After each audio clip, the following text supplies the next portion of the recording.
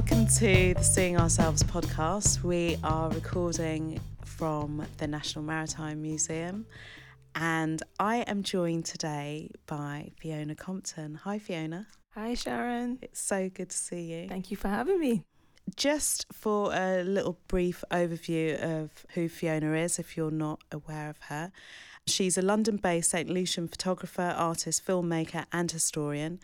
Fiona has been working as a professional photographer, working for the UK's largest publishing houses. Over the past 17 years, her work has explored the various disparities in representation of the Afro-Caribbean diaspora within art and mainstream media. Fiona continues her mission to educate in innovative ways through events and online through her account Know Your Caribbean. Fiona also runs creative workshops for children and young people, teaching the history and culture of the Caribbean in venues such as the South Bank Centre and the Black Cultural Archives in London. Her clients have included HSBC, Amazon, Sony Music and Cosmopolitan magazine. Fiona remains a strong advocate for her history and culture and is an official ambassador for London's Notting Hill Carnival, the second largest cultural festival in the world. It's so good to have you here. It's good to be here. It's good to be here. There's a lot to unpack today. There's a lot to unpack. I've obviously given the listeners at home a little overview of who you are. Can you explain some of the work that you've been doing most recently? Okay, well, I started Know Your Caribbean in 2017 because my mom is a kind of collector. And she always had me going on eBay to bid on these old postcards of the Caribbean, images from like 100 years ago plus. And I'd never seen anything like that. And I started to look at their faces, what they wore, like how the houses looked. And I got really pulled into these telling of these stories, right? So over time, I started this platform where I wanted to really revise how we saw ourselves in history because, yes, I grew up in the Caribbean. Yes, we talk about our history, but it is still from a very Eurocentric perspective. So, for example, growing up in St. Lucia, if you ask any St. Lucian what is our history, they'll say, oh, we're 7 times British, 7 times French. And it's because St. Lucia was so beautiful and they fought for us and then we ended up becoming British. And we say it with a lot of pride. And then I started to dissect that concept because there is a complete removal of our African identity. And it's not about the beauty of St. Lucia, but it was about that it was a profitable colony and it was rooted in enslavement of Africans. So the fact that we, and those in St. Lucia who was 95% Black, for us to be talking about ourselves and there's a complete removal of how we talk about our own history, I saw that as a problem and I wanted it to be something that had to be discussed. So that story about St. Lucian history encompasses why I do Know Your Caribbean. I think the narrative that has been defined for us and how we look at ourselves has always been an inclusion of a European perspective and the complete removal or a dismissal or a whitewashing of everything else that's part of our history. And I want to undo that. Yeah, and I think you undo it really well through the platform. That's how I first came across your work, and I love the way that you review, you dissect, you interrogate historical documents and represent them to us with a very, very well-informed narrative. So your comments are always on point. Thank you. I always come away thinking, I should know this, and I don't, but I'm so keen to learn more. So it's really inspiring, and I'm really pleased that you do this work. And I think it's testament to the work that you're doing that you have so many followers as well. Thank you. I mean, the thing is, I think it's not that we don't care about history, it's how history was told. I dropped history in secondary school. I had no interest in it at all. Mm-hmm. And it's just maybe by happenstance, I come across stories and I have a very vivid imagination. So I start to imagine it. And I want people to connect to these stories in the same way. I think we love drama, we love emotion, we love all of these things, and all of those things have been glossed over when we tell our stories. But we will stay and watch The Crown or Bridgerton, or we'll watch Game of Thrones, and all of these things have very historical context and things that are set in eras that we were never part of, but we get so involved in it. So it's not that to say that we only connect to things. It's not to say that we only connect to modern stories. We don't. But those stories are told in a very beautiful way that connects to the human side. And that's what I try to do with Know Your Caribbean, because we don't get taught history in that way. So I want to really, really bring it to life. And it's reminded me of a body of work you made a few years ago where you recreated some old historical photographs or artworks. Yeah. I do a lot of recreations in my work. So when I did my degree in photography, I was very frustrated at the time because I felt like there was very little representation of Black photographers. Yes, there's autograph, but even within autograph, it was very much Jamaican or West African photographers, and we are way more dynamic than that. And to kind of open up the space to show that we're not a monolithic society. Because when I used to go to classes, they just show me all of these pictures, which is very white, and I didn't see myself. So I'm like, I'm going to take this thing and make it my own. So I recreated a lot of old iconic paintings like Mona Lisa, or even images of Marilyn Monroe, the Girl with the Pearl Earring, which is... That's the image that stands out for me. Yeah. People love that one because I took that image and I photographed a Black woman, and instead of a pearl, she has a seashell and her head is wrapped in Madras fabric. And all of those things talk about heritage and migration in terms of the story of what Madras fabric means, coming from India, developed by Scottish cloth makers, traveling across by Portuguese traders to the continent of Africa, used as a material for bartering during the slave trade, and then ended up in the Caribbean, and is now something that is a very valued cloth. I'm actually wearing it on my head today, and is part of our national costumes. So within that just piece of cloth in itself tells so much about our heritage. I didn't realize at the time when I was making it how important that piece of work would be to me and to a lot of people as well. Yeah, I think it's a really powerful piece of work. That whole series is making me think of the reasons why I make the work I make through Seeing Ourselves, which obviously is a celebration of Black women.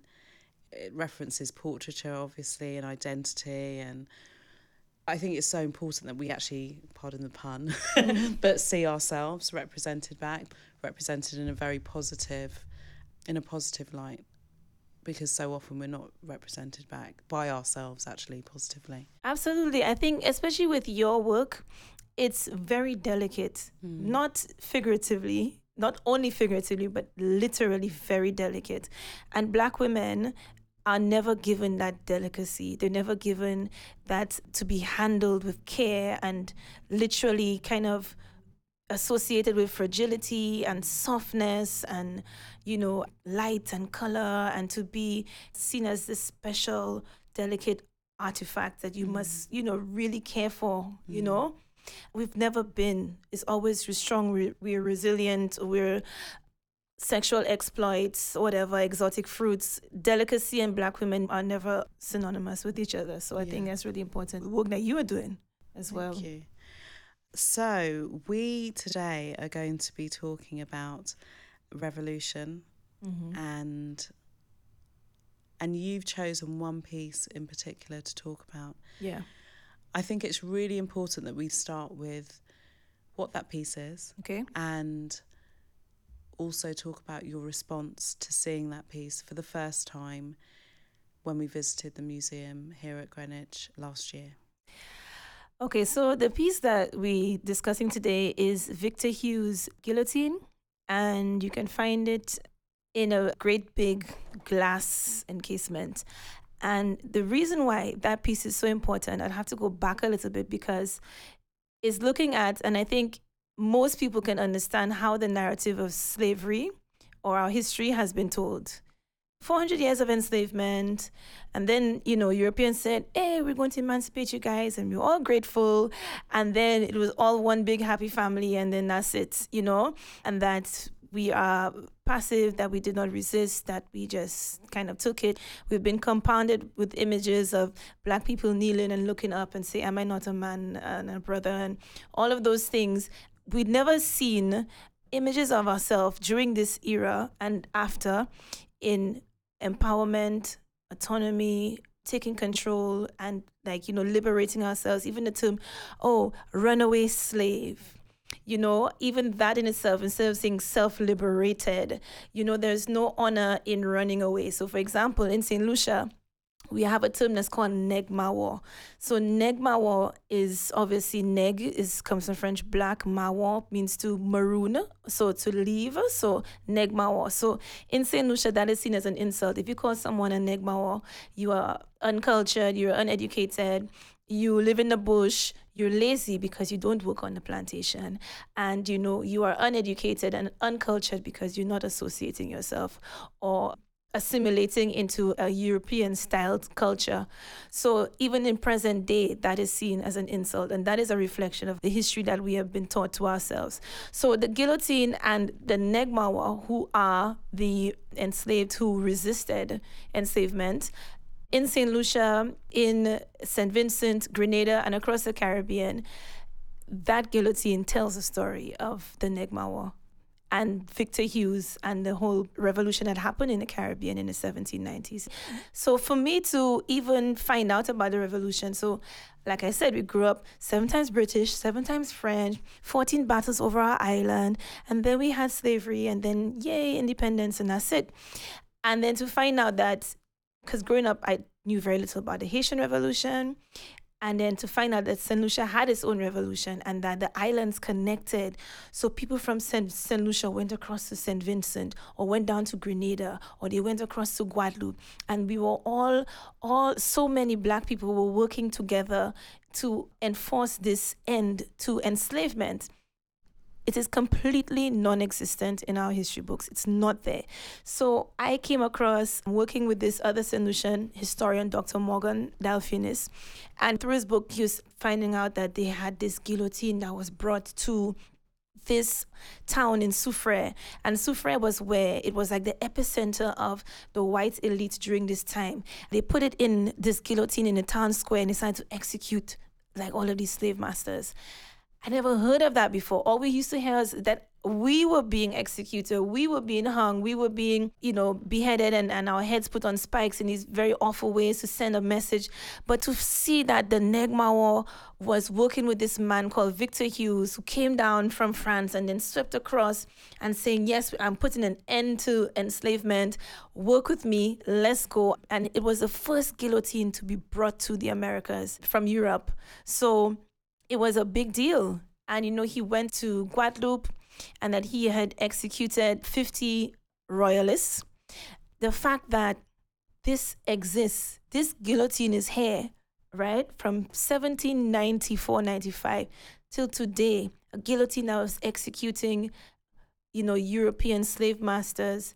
It is an incredible piece about Black resistance. When I saw it, I was completely floored that this was actually here, because I was like, the mere fact that you could even imagine that, slave masters will actually, there was some form of retribution to all of this brutality seemed unfathomable. It was something that could never happen. It's something that we just thought was inconceivable. And to see that it actually exists in life now, I could look at it and see it right before me. I just couldn't believe it at all. And I think I'll never forget your reaction to seeing it. Moving doesn't even come close to describing it. It's really difficult to put into words. But in that moment, I was able to see the power of seeing these kinds of images. And I think that's what I will always take from just being able to observe your first interaction with the guillotine. But for me, it's only when you bring the guillotine to life through the way you talk about it, through the research that you've done and the way you communicate it, that in that moment, that's when it becomes real. And that's when I'm able to connect to it. Because for me, when I looked at the guillotine, I didn't know what you know, and I don't have that connection. But I now look at it through new eyes. And I think that's the importance of us telling our own stories. That's when it becomes a real connection. It's not this kind of arbitrary object that someone's just put in a space and put in a glass box, and then you just kind of write some throwaway description. I think there's so much more, because even when I looked at it today, I was still kind of thinking, but where's the story behind it? Can you talk a little bit about the description? Yeah, the description on there, it just says that this guillotine blade, still mounted with its rivets to its original lead-weighted wooden block, was used in the West Indian island of Guadeloupe by French Republicans during the revolutionary struggles there.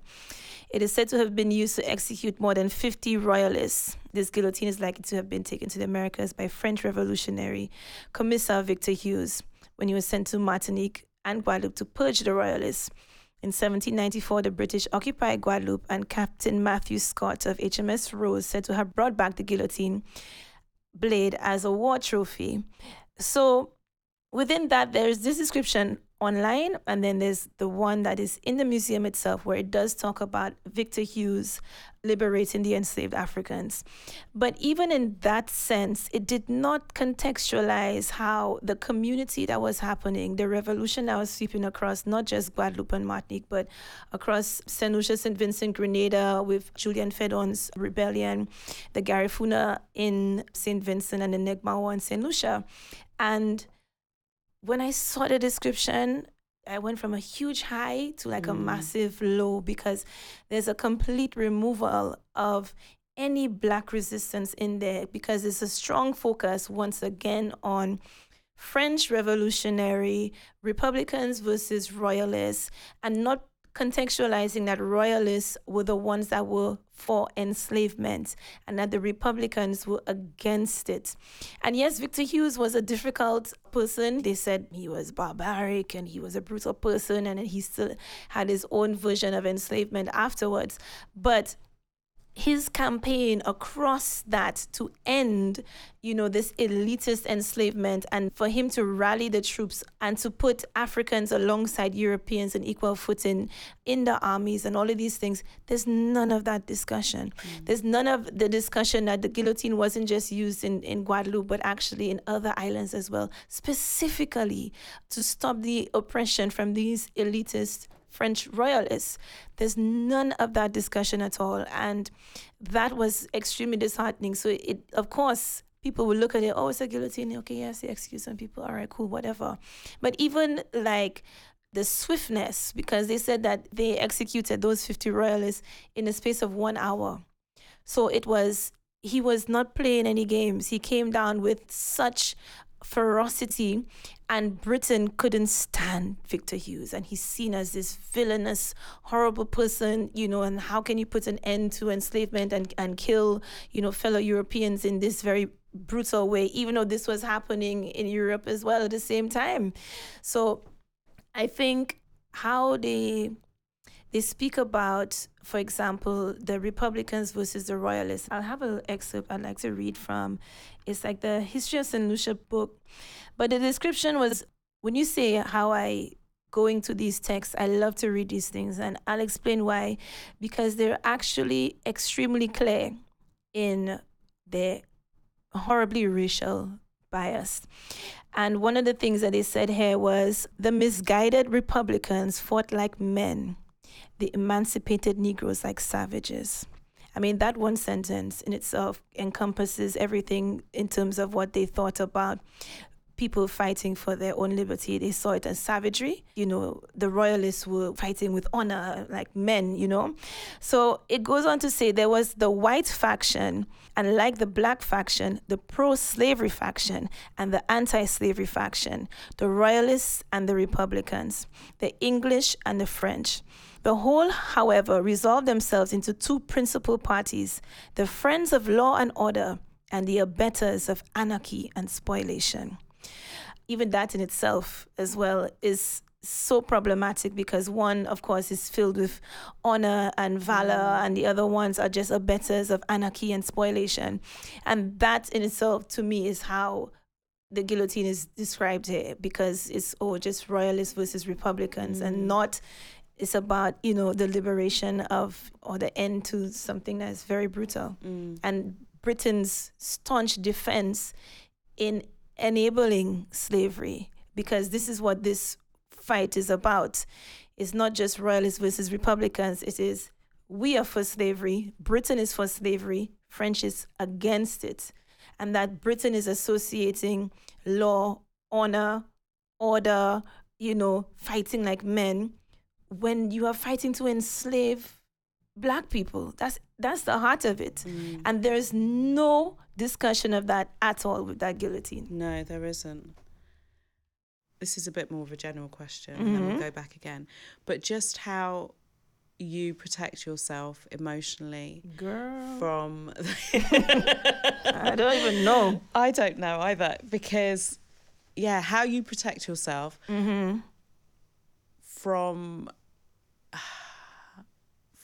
having to deal with such triggering, trauma-inducing work, because this isn't easy work at all. So, as you know, I'm not a historian. I'm an artist and I'm an educator, and I come to this work in that I'm trying to provide platforms to work alongside other people and to ensure that unheard voices are heard and stories are uncovered and told. But even for me today, with nowhere near as much experience of engaging with this kind of work as you have, I found it really, really difficult and challenging to look at the collection and to be in that space. And I kind of felt like I was it triggered so many things and so many emotions. I kind of had to have a little seat. My back started to hurt. I was physically feeling absolutely all the feelings. And I just wonder how you look after yourself while you're doing this work.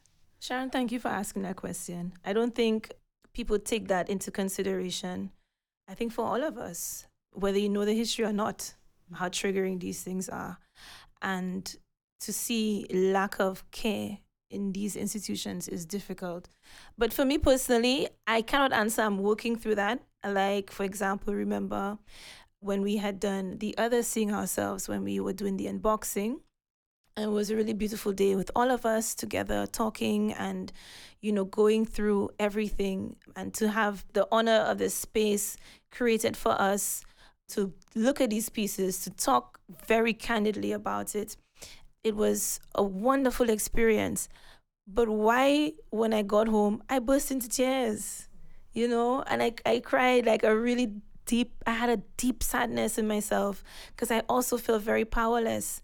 And it is very triggering. And I think the past year, 2020 into 2021 has been a lot, but I see triggers everywhere now.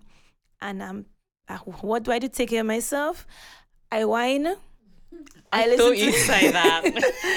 I listen to soca music. I dig for uplifting stories, like for those who haven't caught Serena's episode of this series, where she was speaking about dance and ritual, and, even in some of the images that can be seen as painful and difficult, we still look to find the joy and hope in them and to connect.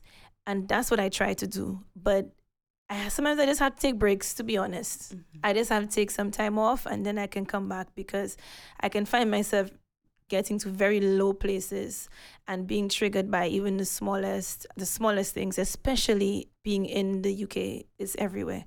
It's everywhere you turn. If you look up and see this statue, if you look here and see this portrait, if you see certain statistics, it's everything. And all comes back to the history of enslavement. And I think it's interesting that for some factions of society, they don't realise how triggering the UK can be. They kind of look at the US and go, oh, isn't it awful there? But they can't see anything. And I think sometimes there are subtleties of racism that for some people it's easy for them to overlook and go, but it's not overt, so it doesn't count. Yeah.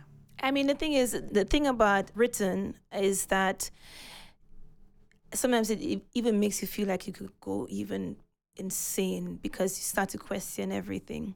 So, for example, this happened this week. My friend's daughter, she's 18, and she's a young Black girl from West London, and she is babysitting a family and the family is white. And, you know, the mother or the head of the family said to her, "You're very well spoken. You must have gone to private school." And people would say that's a compliment, that you are very well spoken, but not looking at below it that it is not commonplace for a young Black girl to be well spoken. So therefore she's an anomaly. So she must have gone to private school, that it is outside the confines of Black normalcy to be well spoken. And that is the heart of what British racism is that assumption that, oh, this is surprising. You are actually educated. That's wonderful for you. That expectation that we always are below par. Yeah, and also that there is a single way of being Black. Yes. That's what grates me. It's, you know, you can only be Black if you like certain types of music, or you eat certain types of food, or go to certain places. Yeah. It's as though you can't exist beyond the confines of what constitutes Black. Absolutely. Yeah, that's exhausting. It is It's very exhausting. tiring, because, you know, in ways with American racism, I know not to go to certain towns in Tennessee or Mississippi, but here it is everywhere, and then we're just told to get on with it or just leave it, or it's not what you think. But we know, because we can feel the energy, and you know, that's what makes it hard. And also being told not to think or respond in a certain way. I think that's called gaslighting. I think people will find, so they should back off from that. They should. Is there anything more you want to say about the guillotine? Yeah. So one of the things with the guillotine is something that I found as well. It's almost, to me, like British delusion, just how intensely they have negated from the humanity behind people just wanting not to be enslaved, right? So within this excerpt, it says here that, so what happened basically? Victor Hughes and his crew come to St. Lucia, and, you know, decide to start beheading all these royalist slave masters, slave owners. And some of them were actually very brutal. And this is what sparked one of the rebellions in St. Lucia, is that, you know, some young men were beheaded and their heads put on spikes in 1791. And this breeded a deep resentment within the enslaved on the island. And, you know, one of the leaders was a woman, actually. And she was a mixed race woman called Flore Gaillard. But she, amongst so many other revolutionaries, had joined in with Victor Hughes in what was happening. So it became so volatile that the British actually left St. Lucia. And, you know, for a time, St. Lucia was free. There was no enslavement in St. Lucia. They say it was for a year. Other historians say it might be 3 years. But there was a period of time in which all the British left. But there is a part that says the British, leaving behind some women and children and a quantity of stores, withdrew undisturbed to the ships. So basically what they're saying is British troops abandoned their own women and children in this fort. And I know the fort is on Mont Fortune. And they were hiding in there. And thus the whole island reverted to the Republican control. It is but justice to the enemy to state that the women and children were without delay allowed to pass over to Martinique in a flag of truce. So, and this is just one little sentence, but they're saying that the British abandoned their own women and children. These brutes, these savages, saw these women and children and sent them to safety to Martinique to say as a flag of truce. But it is, to me, saying, we're not going to be brutal to these women and children. And even then, you know, the writer just continues to go on about the barbarity and savagery of these people who were just fighting for their own freedom. And those kind of things really, really, really grate me, because I'm seeing the humanity in these people. And, you know, one of the last excerpts in this thing was, which I found really difficult, was that the British had reinvaded, and that when they got to this fort, it said this: the enemy's cannon had ceased, and when the smoke was dispersed, instead of an armed band of soldiers, there issued from the fortress a train of Negro bearers carrying bears to collect and take the wounded, who, moaning piteously and crying for help, were strewed among the heaps of the dead. The Republicans, daunted by this defeat, sent a flag of truce to request a suspension of hostilities. And within that, so what you're saying is, when you're talking about French versus English and royalists and Republicans, these are Black men and women fighting. It's not French, and you think in French Europeans and all of that. It's a lot of Black people who were literally fighting. So when you talk about, in this description of the guillotine, about Republicans and Royalists, you have to think about the faces of these people. And within that, after what happened, is that the story of that guillotine goes into so many different threads of history, because after that, the British reinvade and they round up so many of the rebels, I should say freedom fighters, in St. Lucia, in St. Vincent, in Grenada, Martinique, Guadeloupe, and they ship them off to different places, either back to Bristol to be re-enslaved somewhere else. Some are sent to Sierra Leone to work on plantations there, and some were sent to Portsmouth Castle. And they spent a lot of time in Portsmouth Castle, and there's a whole story there. So Portchester Castle in Portsmouth. And all of that is British history as well. So that guillotine sends you all over the place. And then, very quickly, one ship of these rebels, freedom fighters, on their way to Bristol, end up in a shipwreck off the coast in Rapparee Cove. And the morning of, after this horrible storm, it's a ship called the London, and these villagers come down to this cove, and they say that the beach was awash with the bodies of Negroes, but gems and jewels from all the spoils of Britain's plunders, from Mayan gold to Spanish coins to rubies and diamonds amongst these bodies of these, revolutionaries who were taken away from the islands. And, their bodies were decided to, raid and take all the booty and stuff. And, one man said, oh, we are Christians, we must bury these dead. So they hastily buried their bodies. And then they made their way with all the gold and coins and stuff. And then 200 years later, this young little boy is playing on the beach in Rapparee, and he starts to find bones. And then, this mass grave is found, and their bones are still in the Rapparee Museum, boxed away. The remains of these people still has not been repatriated either back to St. Lucia or to Africa. There's been a whole kind of war within that. But most of the people on that ship, they drowned because they still had the shackles on their ankles. So all of those things, are really, really important. And those things come from the guillotine. And, something like when you read through some of the records, they talk about that a small boat went out, because this is like a coastal village, a seaside village. So people have their boats and stuff. And during the storm, in the middle of the night, this one man goes out and he tries to save them. And he shouts out to the captain, and he says, "Where are you from?" And the captain says, "From hell, bound for damnation." And, that in itself, and pretty much there were some survivors, and they were sent off to either Portchester Castle or re-enslaved somewhere. But even that in itself, and the image of all of these bodies with the gold and the jewels. And they said there was one body of one white woman alongside the bodies of all of these Black people on this beach off the coast of England, with just all the spoils of British plunders, I think is integral for people to know, all of us to know. And I feel like it's an unfinished story, because their bones, their remains, some of which were children. There's an 8-year-old boy who's there, and he's not buried with honor. All of them have not been buried with honor. And all of those things come from that guillotine. So this is why when I saw it, it brought back all the emotions, from what the captain said to, the bodies. They said like a pearl amongst the stones or rubies or something was the body of this white woman who they didn't know who she was. But even those comparisons, that she is just, the most precious. She's precious. And that goes back to your work, Sharon, and the delicacy and fragility of Black women, and that this woman was seen as this pearl.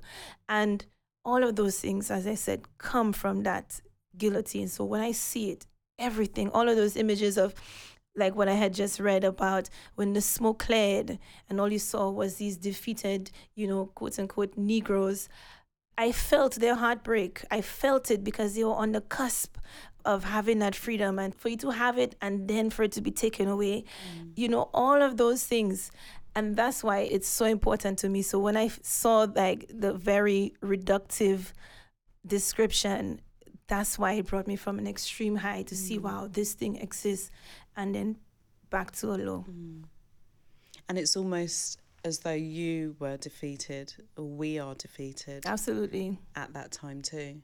I just think there's a similarity, in seeing the guillotine and the kind of excitement that you felt in seeing it, and then looking at how it was described, and then looking at it in the context of that gallery space.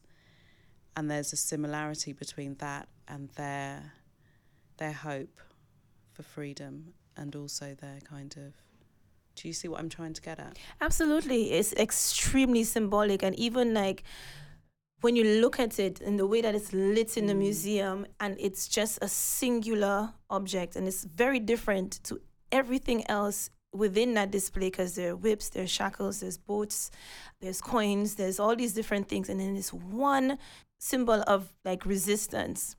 And that's complete removal of the entire narrative. It just brought me back. It reminded me of where I was standing, which is Britain and Britain's way of telling stories. It's almost tokenistic. Yes. In so many ways. There's so much potential to tell a story and tell a story fully, because, as you said earlier, I think we were having a chat and you said it's easy, if people really want to do the work, you just Google. It's really straightforward. Simple, yeah. It's not very difficult to find. You don't even have to dig too deep to find out the true stories, but it's almost tokenistic if that object is just placed there with not much of a description, without the context. It's just, people will just walk past because they're not going to spend the time. So I think it's really significant and poignant that you were in that space and that you are here today to tell that story, because it's such an important story that needs to be told.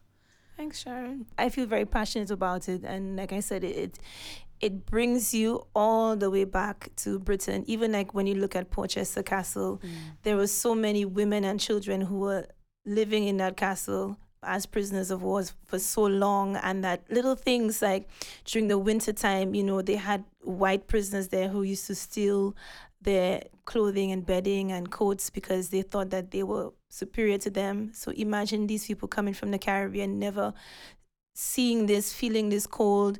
They didn't know what to eat. They didn't know what to feed them. And that everything was kept being stripped away from them over and over again. And, there's one of the very famous revolutionaries who was captured into Portchester Castle is Louis Delgres. And he went back to Guadeloupe. He went to Europe, found his way back to Guadeloupe to be a revolutionary. And what had happened is that himself and this other very famous revolutionary, Mulatra Solitude, and she was very heavily pregnant, and he said she was very beautiful, and that she had two different colored eyes, and she was this master of the machete, and she was a great fencer, and she was just this really badass woman. And they had this big rebellion because France would start to try and reinstate slavery because of Napoleon. And what happened is 400 of them were fighting the French, and they were cornered. And what they did is that they surrounded themselves by gunpowder, and they said liberty or death. And then they all blew themselves up because they refused to be re-enslaved. All of that links back to that guillotine. And, Mulatra Solitude did survive despite being heavily pregnant, and all her comrades, perishing in that explosion. And, her story in itself and all of that's why with that guillotine everywhere, it brings me to this. It is the story of thousands of people just wanting to have their own freedom of their lives. That's what I see in that guillotine. I don't see anything about French versus English in it, not one bit at all. What I'm really aware of when you were speaking earlier is your correction of use of language. And I understand why you're doing that. Can you explain a little bit about that? Because you are correcting the way certain words have been taught to you or you've been familiarised with, and you're constantly correcting yourself. Yeah, absolutely. I think even going through my journey of becoming a historian, using the word slave. So therefore, slave is final. That is what you are, and that's all you will be. You are a slave. But if you say the word enslaved, therefore it is the role of being a slave has been enforced onto you by someone else. So therefore, there is space for you to be something else, or that you were something else, or that you can be something else, or that you are something else, or that you are actually a human and not just an object. Things like that. So like talking about runaway slave versus self-liberated African. It's not you're running away from something, you're some kind of coward, but I'm liberating myself. It changes the energy. And then rebel versus freedom fighter, or revolutionary. Yeah, that's the one that stood out, the rebel versus freedom fighter. Because rebel is, it depends on who you're talking to or what you're talking about. And I think there's a lot of discomfort in calling enslaved Africans or persons of color, because there's a lot of people of mixed heritage as well who are part of that journey, the Garifuna, all of that, to say that they were revolutionaries or freedom fighters, because freedom fighters gives you humanity. You can call a dog rebellious, you can call an animal rebellious, but you cannot. Freedom fighter adds humanity to it. It does. It also adds status, doesn't it? Absolutely. And empowerment.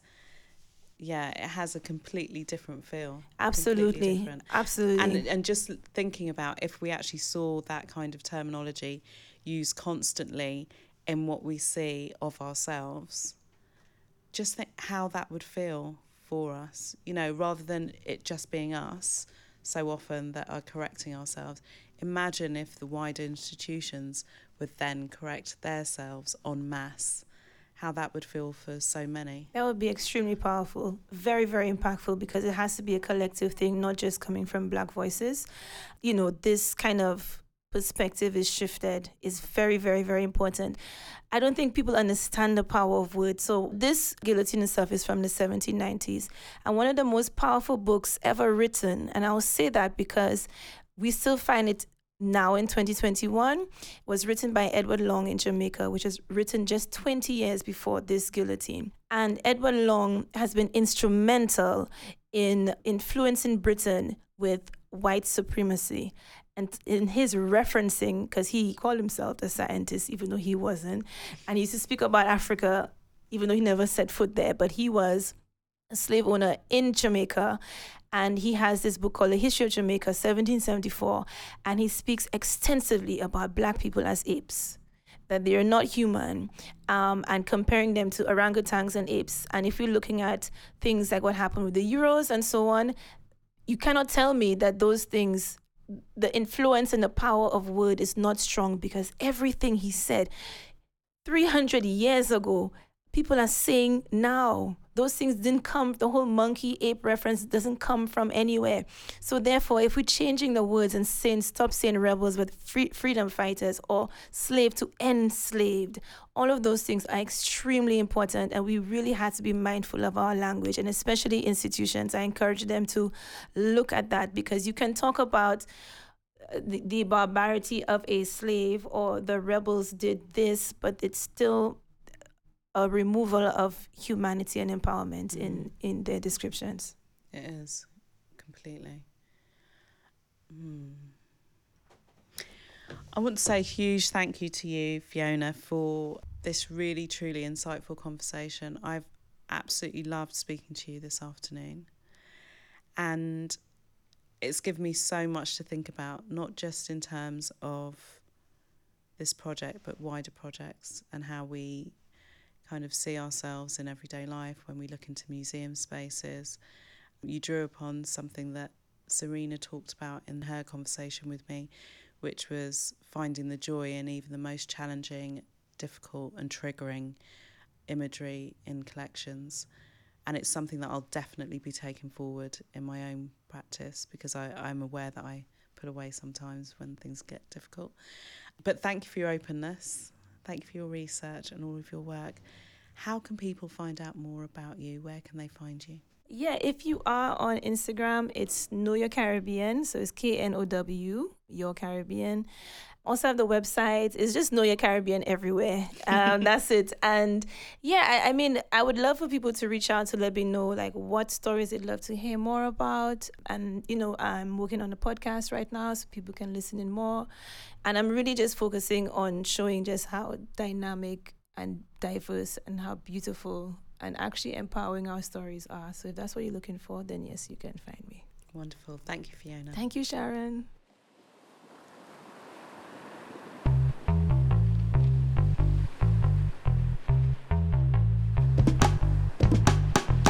You've been listening to the Seeing Ourselves podcast, hosted by me, Sharon Waters.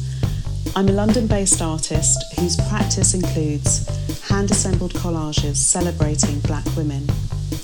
You can find my work on Instagram by heading to London_artist1 or by visiting my website londonartist1.com.